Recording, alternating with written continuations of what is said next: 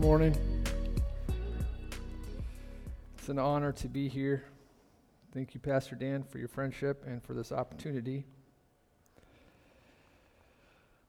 I want to start this morning by just encouraging you to really be appreciating and to support and to uplift Pastor Dan. I am here because the things that he often talks about, where you're loving and investing in people relationally, even when you have nothing immediately to gain. I'm here because he did that with me. We moved away from a season up in Portland, and we're coming down. We were actually just going to get what we thought would be like a normal job, and then we're kind of try to work and make some money to fund ministry, and it really didn't work. In fact, if you want the long, sad story, we can sit down sometime, and I'll give you the sob story. But Dan just decided to be my friend, kind of with nothing to gain. We weren't necessarily attending here, and I wasn't really partnering in what he was doing, but he walked with me through that and cared with me and prayed for me, and that's really what drew us here in the first place. And so as he's sharing about reaching out and investing in people, that's something that he does. And I believe that what God calls a church to do, he brings the right person to lead. And what Dan does or what Dan doesn't do, how he responds to the Lord or not, is actually of key importance to the overall direction of the church. I think that things that God has done and is doing in Dan's life have to do with the whole future of the church. So please be lifting him and his wife up specifically in prayer and following. And Dan, I appreciate you. And I thank you for the opportunity to speak today. It's an honor to be able to share God's word. And I want to give you a warning and a solemn promise as I begin today. The solemn promise is that I will try not to lie to you. So the Bible says that when you speak, especially in this capacity, you need to speak as though you're speaking the very words of God. And I'll be held accountable for that. And I take that very, very seriously. And so before the fear of God, I will try not to lie. I will try not to deceive you. And I mean that. But the warning is that I might. I might tell you the wrong thing. I might say the wrong thing. So you need to test everything that I say, and you need to test that by the actual Word of God. You need to test that against what God actually says. I did not mean to test it based on it ministering to your heart. In fact, the phrase ministering to my heart is a phrase that I have become somewhat skeptical of because it's kind of Christianese for I like it. Something ministered to your heart, then we'll tend to take it. So if what I say ministers to your heart, or if you like what I have to say, that does not mean it's true. You need to test that against what God actually says. However, if what I say does not minister to your heart, in fact, if you don't like it, or if you don't like me, and you go home and you think that is not a very nice person, and I hope Dan doesn't have him speak again, that does not mean that it's not true. And you need to test it according to what it actually says, whether or not it's what God has said in his word. So I will be held accountable for what I say. You are held accountable for what you do with it. This morning, we're in our fourth week of Love Where You Live, and we've been looking at just sort of being all into where God has placed you. We've been looking at how Jesus responded to certain distractions or certain interruptions in what he was doing, and kind of using that as a way to talk about how do we respond to what God is doing in our day-by-day moments. If you are here today and you are kind of on the fence about following Jesus, or you're investigating Jesus, you're investigating the claims of Christ, and you're thinking about maybe really following him wholeheartedly, we are glad that you're here. We want you to be here. And we would love to find time to talk with you about that, but I want to tell you that today's message is really geared toward people who are all in. In other words, you are already living in a way where you're trying to listen to what God wants you to do moment by moment, and you're wanting to do it. So you want to know God's will, you're listening for God's will, and when you think you know God's will, you intend to do God's will. And that's what you're living for, and that's kind of how you would categorize yourself. There are some challenges in that, and I think this message is really for you today. I'm going to start in 1 Corinthians 7:35. Paul is writing to the church in Corinth, and he's actually talking about marriage and whether or not marriage or not is a good idea in family relationships, and he's giving advice on these things. And then he says this, I'm saying this for your benefit, not to put a restraint on you, but to promote what is appropriate and to secure undistracted devotion to the Lord. So for those of you, and you're going after undistracted devotion, which is kind of confusing with our series, because we're talking about how God sometimes uses distraction to guide us, but we don't want to be distracted from where God is guiding us. And so some distractions are good and some distractions are bad, and that's not always very clear. It's not always very clear to me. But we're going to look at some of that tension and some of those issues that come up. I want you to imagine a time in your life, or just go back to a time in your life when God called you into something, or you felt like God wanted you to do something, and you obeyed, and it went really well. And you saw God move, and you saw God work with you, and you were like, this is really awesome. I had a time like that. I was needing a job, and we ended up interviewing for a youth pastor position up in Portland. And praying through that, we decided that God would like us to go, and they hired me. And for 2 years, it was like I could do no wrong.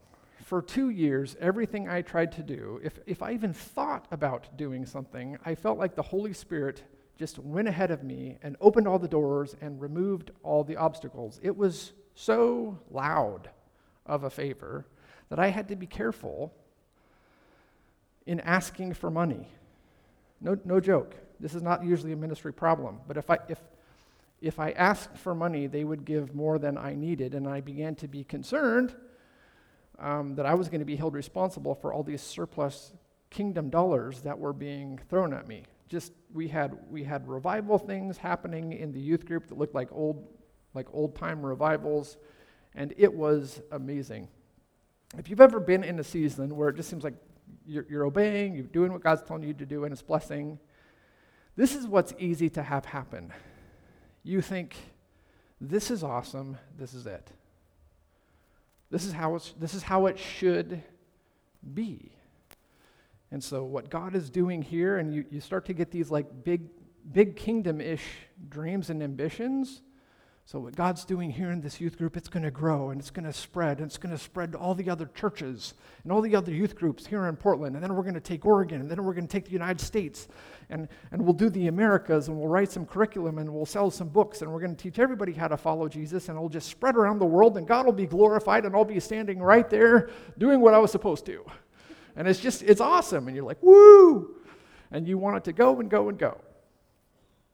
Well, I think the apostles, the 12 apostles that Jesus chose, might relate to that kind of enthusiasm and that kind of excitement. We're going to be in Mark 6 and Matthew 14, and we're going to look at the story of Jesus feeding the 5,000. But we're going to kind of take both books so we can get the fullest picture if we can. And we're not going to necessarily center on the feeding of the 5,000. We're going to look at sort of the events that come before and then what comes immediately after, because it gives a lot of detail, but we end up having this picture of this season of time, of this moment of time with Jesus and his disciples. In Mark 6, starting at verse 6, it says that Jesus is going around the villages and teaching, and he summoned the 12, and he began to send them out in pairs, and he gave them authority over the unclean spirits. So he starts sending them out in twos, and they go out and they preach, and they start anointing people with oil, and people are getting healed, and demons are coming out of people. If you're a professional Christian, like I have been, where you're actually trained to be like a pastor, the first time, like one of the things that we do is we anoint people with oil sometimes when we pray, and the first time you do that, it's weird. At least it was for me. Because you take oil and you anoint somebody with it, and then you pray. So the first time I did that, I'm like, okay, I'm doing it, and you anoint them with oil, and then I prayed that they would be healed, and they weren't. So hopefully they felt like they were cared for, because I at least tried to express that in my prayer. But that's what happened. But Jesus sends the 12 out, and they're anointing with people, and they're getting healed. I'm guessing the first time that happens, these are blue-collar workers, by the way, that Jesus has chosen. And they're praying for people, and demons are coming out, and the crowds are responding really well, and I'm sure they're feeling like, this is amazing, this is awesome, we're just going to take this thing for Jesus. So as they go out, they're sort of developing, I don't know, sort of followings of their own. Well, while this is happening, John the Baptist, and the Bible says that John the Baptist is one of the greatest men born of women, and it's a sad story I won't go into, but John the Baptist is in prison, and he ends up being beheaded. So if you've ever been on a short-term mission trip, I think what we've read here is it's the first short-term mission trip where the disciples are out. And so I'll read what it says. It says, Mark 6, 12 and 13, they went out and preached the gospel to people to repent, and they were casting out many demons and anointing with oil many sick people and healing them. And so like we do, sometimes if you've ever how many been on a short-term mission trip? It's kind of exhausting and intense. You've just saved up and you spend a couple of weeks or whatever pouring into this one group of people, and you come back and you're exhausted, but you're usually kind of on a spiritual high because of all the awesome things that you've seen God do, and then you have a testimony service. Does that sound right? Okay, good. So they're doing the same thing. They're going to come back. They're coming back and they're ready to give a testimony. They're to tell Jesus all the amazing things that's happened. They've got crowds of people with them. Well, as they come back and they're sharing all the things that has happened with Jesus, word comes back from John's disciples that he's been beheaded. So I want you to just try to put yourself where the apostles would be. You've been on this high, but you're exhausted. You're emotionally charged because of all the amazing things that God has done for you, but you just found out that a dear friend and a brother has had his head cut off. So imagine, if you will, like things are going very well and you're seeing God do awesome things, and then you find out that one of your loved ones is beheaded. You're going to be, among other things, basically emotionally spent. Matthew 14:12 says, John's disciples came and took away the body and buried it, and they went and reported to Jesus. Mark 6:30 says the apostles gathered together with Jesus, and they reported to him all they had done and taught. This is happening at the same time. Which brings us to what Jesus says next. Mark 6, starting at verse 31, and Jesus said to them, come away by yourselves to a secluded place and rest a little while. For there were many people coming and going. In fact, many of these people have come back with the disciples, and they did not even have time to eat. So they've come back emotionally charged, good and bad. They haven't had time to eat, and Jesus says, you know what, guys, we need to get some time away. They think it's a good idea. They jump in a boat, just the 12 of them, Christ, and they head out to sea.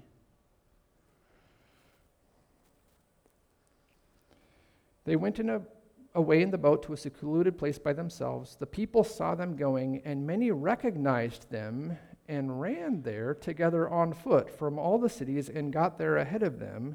When Jesus went ashore, he saw a large crowd, and he felt compassion for them because they were like sheep without a shepherd, and he began to teach them, and it adds this many things. Now, I want you to imagine, like, you've gone out, you've done the mission like Jesus told you to. You've come back and he said you need a break, and so you're taking a break like Jesus told you to. And you're pulling in, kind of docking, and there is a crowd, and it's a big crowd, there is a crowd of needy people, and Jesus begins to teach them many things.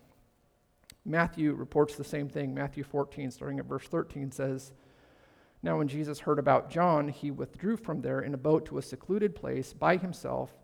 And when the people heard about this, they followed him on foot from the cities. When he came ashore, he saw the crowd and felt compassion for them and healed their sick." Now this goes on all day. Now when it was evening, the disciples came to him and said, "This place is secluded, and the hour is already past to eat." In other words, it's past dinner time. "Send the crowds away so they may go into the villages and buy food for themselves." Have you ever been politely dismissed from a conversation or an event by someone saying something like, "Well, I want to respect your time, and I know that you probably need to get yourself some dinner, and I don't want to, I don't want to keep you." What are they actually saying? They're saying, "Leave." What they're actually saying is, "We want to eat, and we do not intend to feed you, and we can't eat until you leave. Would you please go home?" So if anybody ever says, "Well, I want to respect your time," this is polite. But what they're saying is, "Would you please leave now?" Okay, the apostles come to Jesus, and they're like, "Please send them away so that they can get themselves some food." Remember, they had been exhausted, they had been tired, they had not had time to eat, they have been ministering all day. So who else hasn't had time to eat? What they have among them is 5 loaves and 2 fish, which is not enough for 12 blue-collar men. And actually, if you've ever been around just normal working guys, they use their muscle and they do stuff for a living. That's what I was going to try to do, and it didn't work. But those guys, if they are tired and hungry, this is not always, going to bring out the best in them. Anybody familiar with the term hangry? Okay, I resonate strongly with that word. And I don't even do this. So they're wanting time for dinner and maybe to get to that break that Jesus had told them to take. But Jesus says to them, they do not need to go. You give them something to eat. They said to him, "We have nothing here except 5 loaves and 2 fish. And he said, "Bring them here to me." They have the people sit down on the grass, but in Luke's gospel, he gives this little piece of information. Luke 9 says, "But he said to his disciples, 'Have them recline to eat in groups of about 50. There are 5,000 men there, it says, plus women and children. A normal Jewish family at the time was not a Jewish man, 1 wife, and a single child. That's really not how their family sizes worked usually. But for the sake of just illustration, let's say that basically there's a wife and a child per man, and so a conservative estimate of the numbers is 15,000, okay? 15,000 people, and you're just supposed to have them sit down in groups of 50. I want you to just do this exercise with me. Imagine 11 people. You can pick whichever 11 you want, 11 people that you know, and they can be the best leaders and the best administrators, the best organizers, right? You got it? You've got you and your 11. Now you're going to go into a stadium, and in the stadium there are 15,000 people. And your group of 12 is going to be told, now just break them up into groups of 50. If you've worked with children or youth, and there are 20, and you're trying to break them into groups of 4, it's next to impossible. Can you imagine the work it takes to break them into 50? And Jesus is just like, well, just get that done. Let's just break them into groups of 50. So the disciples, it says, does it. So all we have from Luke is have them recline to eat in groups of about 50 each. They did so. They got it done. Had them all recline. Matthew 14, starting at verse 19. And ordering the crowds to sit down on the grass, he takes the 5 loaves, the 2 fish, he looked up to heaven, he blessed the food, and breaking the loaves, he gave them to the disciples, and the disciples gave them to the crowd. And they all ate and were satisfied. Now, I'm guessing that the disciples are eating while they do this. I hope they're eating while they do this. So you're passing out the food, you're passing out the fish, and then I know it's not very sanitary, but you're probably eating on the fly. When the meal is done and everybody's satisfied, Jesus says, now clean it up. Pick up the leftover pieces. And it says there are 12 full baskets. So I just run the day. You left, you were going to take a break. You show up, there's a huge crowd. We ministered all day. We have them sit down in groups of 50s. We pass out the food. We've picked up the food. What are you hoping is going to happen next? You're probably going to get to that time of rest. We're at verse 22 of Matthew 14. Immediately afterward, he compelled the disciples to get into the boat and go ahead of him to the other side while he sent the crowds away. After he had sent the crowds away, he went up on the mountain by himself to pray when it was evening, and he was there alone. But the boat was already a long distance from the land, battered by the waves, for the winds were contrary. In other words, he sends them straight from there onto a boat, out into a storm. And he goes up and he prays. In Jewish culture, in Scripture, they didn't have like the police system that we have for security, and so at nighttime you had the watch, and the watch basically would just sort of make sure that things were good and fine during the evening hours. So the first watch was from 6 to 9, that's when things would be getting dark. You had second watch, that's from 9 to midnight. You have third watch, that's from midnight to 3, and you have the fourth watch, that's from 3 to 6 in the morning, and that sort of completes your night cycle of the watch. Matthew 14:25 says, and in the fourth watch of the night, that means between 3 and 6 in the morning. These guys have probably been up about 24 hours now. He came to them walking on the sea. And when the disciples saw him walking on the sea, they were terrified and said, it is a ghost. And they cried out in fear. But immediately Jesus spoke to them, saying, take courage, it is I, do not be afraid. Peter responded and said to him, Lord, if it is you, command me to come to you on the water. And Jesus said, come. And Peter got out of the boat and walked on the water and came toward Jesus. But seeing the wind, he became frightened, and when he began to sink, he cried out, saying, Lord, save me. Jesus reached out his hand and took hold of him and said, you of little faith, why did you doubt? Why are you doubting, Peter? Where's your faith? By the way, the word faith in the New Testament is the same word for faithfulness. So where's your faithfulness? Peter, where's your faith? Can we just do a timeout? Is this a hard question? Where's my faith? Well, let's see. Where's my faith? I have left my job. I follow you full time. I've done everything you told me to do. You sent me on a short-term mission trip, and I went. I came back. You told me to take a break. I went with you to take a break. We pulled into shore. Then we ministered all day. We had the people sit down. We fed the food. We collected the food, and you sent me out here to the storm, and I got out of the boat, and I walked to you. What exactly do you need to see? Now, I know we're not supposed to have this mood with the Lord, but do you ever wonder what you need to do to prove to the Lord that you're all in?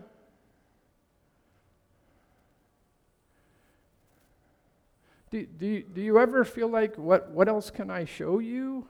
I am doing all the things that I know to do.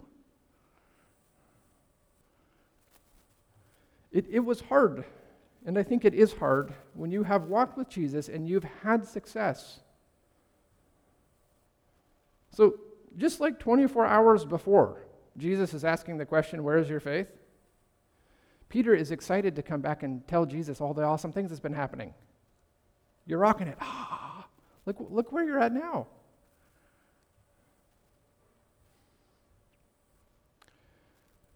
When I feel like things are going well, I often want to get stuck right there because I have this idea that if I can just keep things going good, if I can keep that happening, then we're just going to go on and up, and it's going to be better and better and stronger and greater.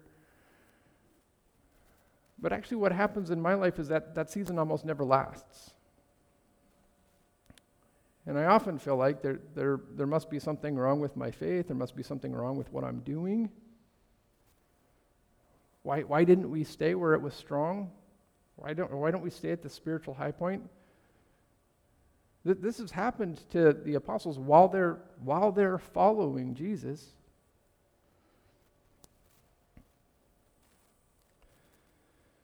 When Jesus got into the boat, the wind stopped.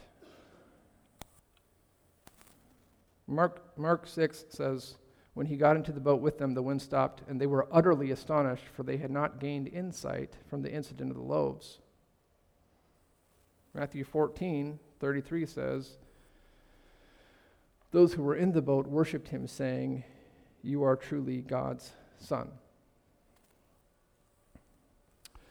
When Jesus sends the apostles out, the truth is they don't really understand the kingdom of God very well. They don't understand the Messiah very well. They believe that Jesus is a prophesied Messiah, but what they think the Messiah is going to do is that he's going to come and he's going to set up an earthly kingdom, and so the nation of Israel is going to take over the world, and Jesus is going to be the king. And so when they go out and they preach, they're like, hey, we're on board, and God does work through them, and people are brought to Jesus through them, but the problem is that their vision for what is happening is this big compared to what God is actually doing. They are looking for an earthly win, and God is working on eternal wins. God is working on making people eternal sons and daughters of himself, and they're trying to make things go good in the here and now, which I totally get. Anytime that the Lord tells me to do something, and I think I'm following him, I think I'm hearing him, I have to imagine how that's going to look, and that's what I end up trying to do. But anytime I get off, what's probably going to happen is that God's going to lead and direct and steer in other ways. I think they have one idea for what it means when they go out and preach, and two is I think they have another idea for what it means when they come back and they're going to go and rest. And I think they're wrong on both counts.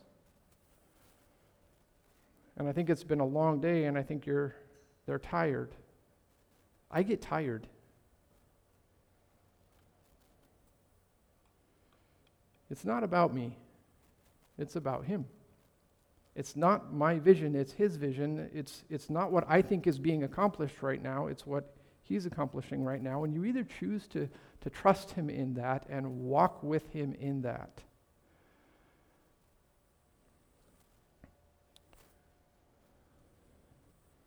Or you're going to get frustrated and try to go your own way. Can I have the worship team come back?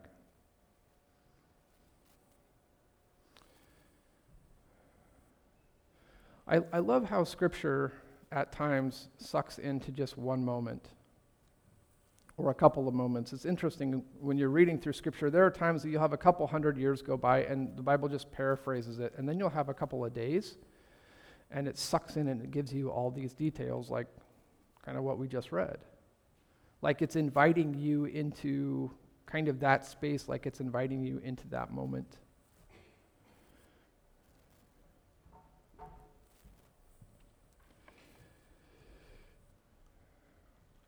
Can I encourage you to trust God with where you are?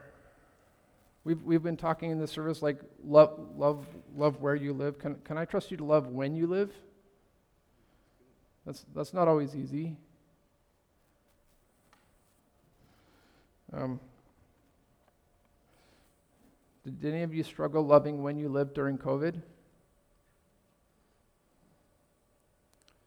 Or family sickness or brokenness?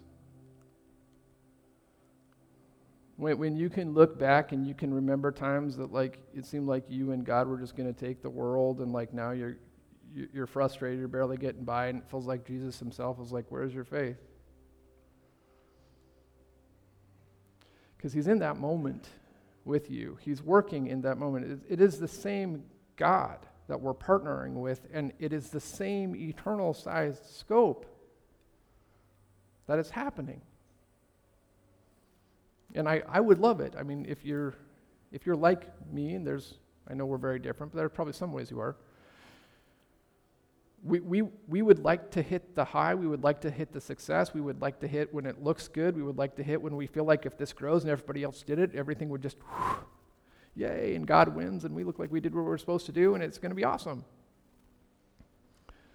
But what God is actually doing in me is changing my character and changing my nature and changing my beliefs and bringing me along so that His passion, His heart, His way is being birthed and grown into me. And I honestly I usually don't get it. I'm usually like the apostles, and I'm trying to obey, but I feel like I'm just, one minute I'm a hero, the next minute I'm basically a jerk.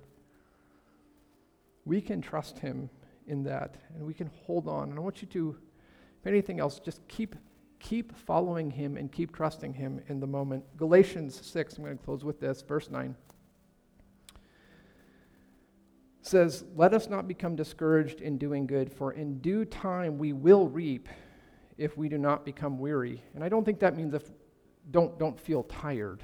God knows that we'll feel weary. In fact, sometimes when we're following God, He's going to bring us through things that will make us feel tired. When the apostles were actually able to get a break, it was after the storm when they got to the other side. People recognize them and they run off to the towns to find people to bring them to Jesus. And so the time that it took the people to run off to the towns and come back, that they all would have had a little downtime. Probably not at all what they were thinking.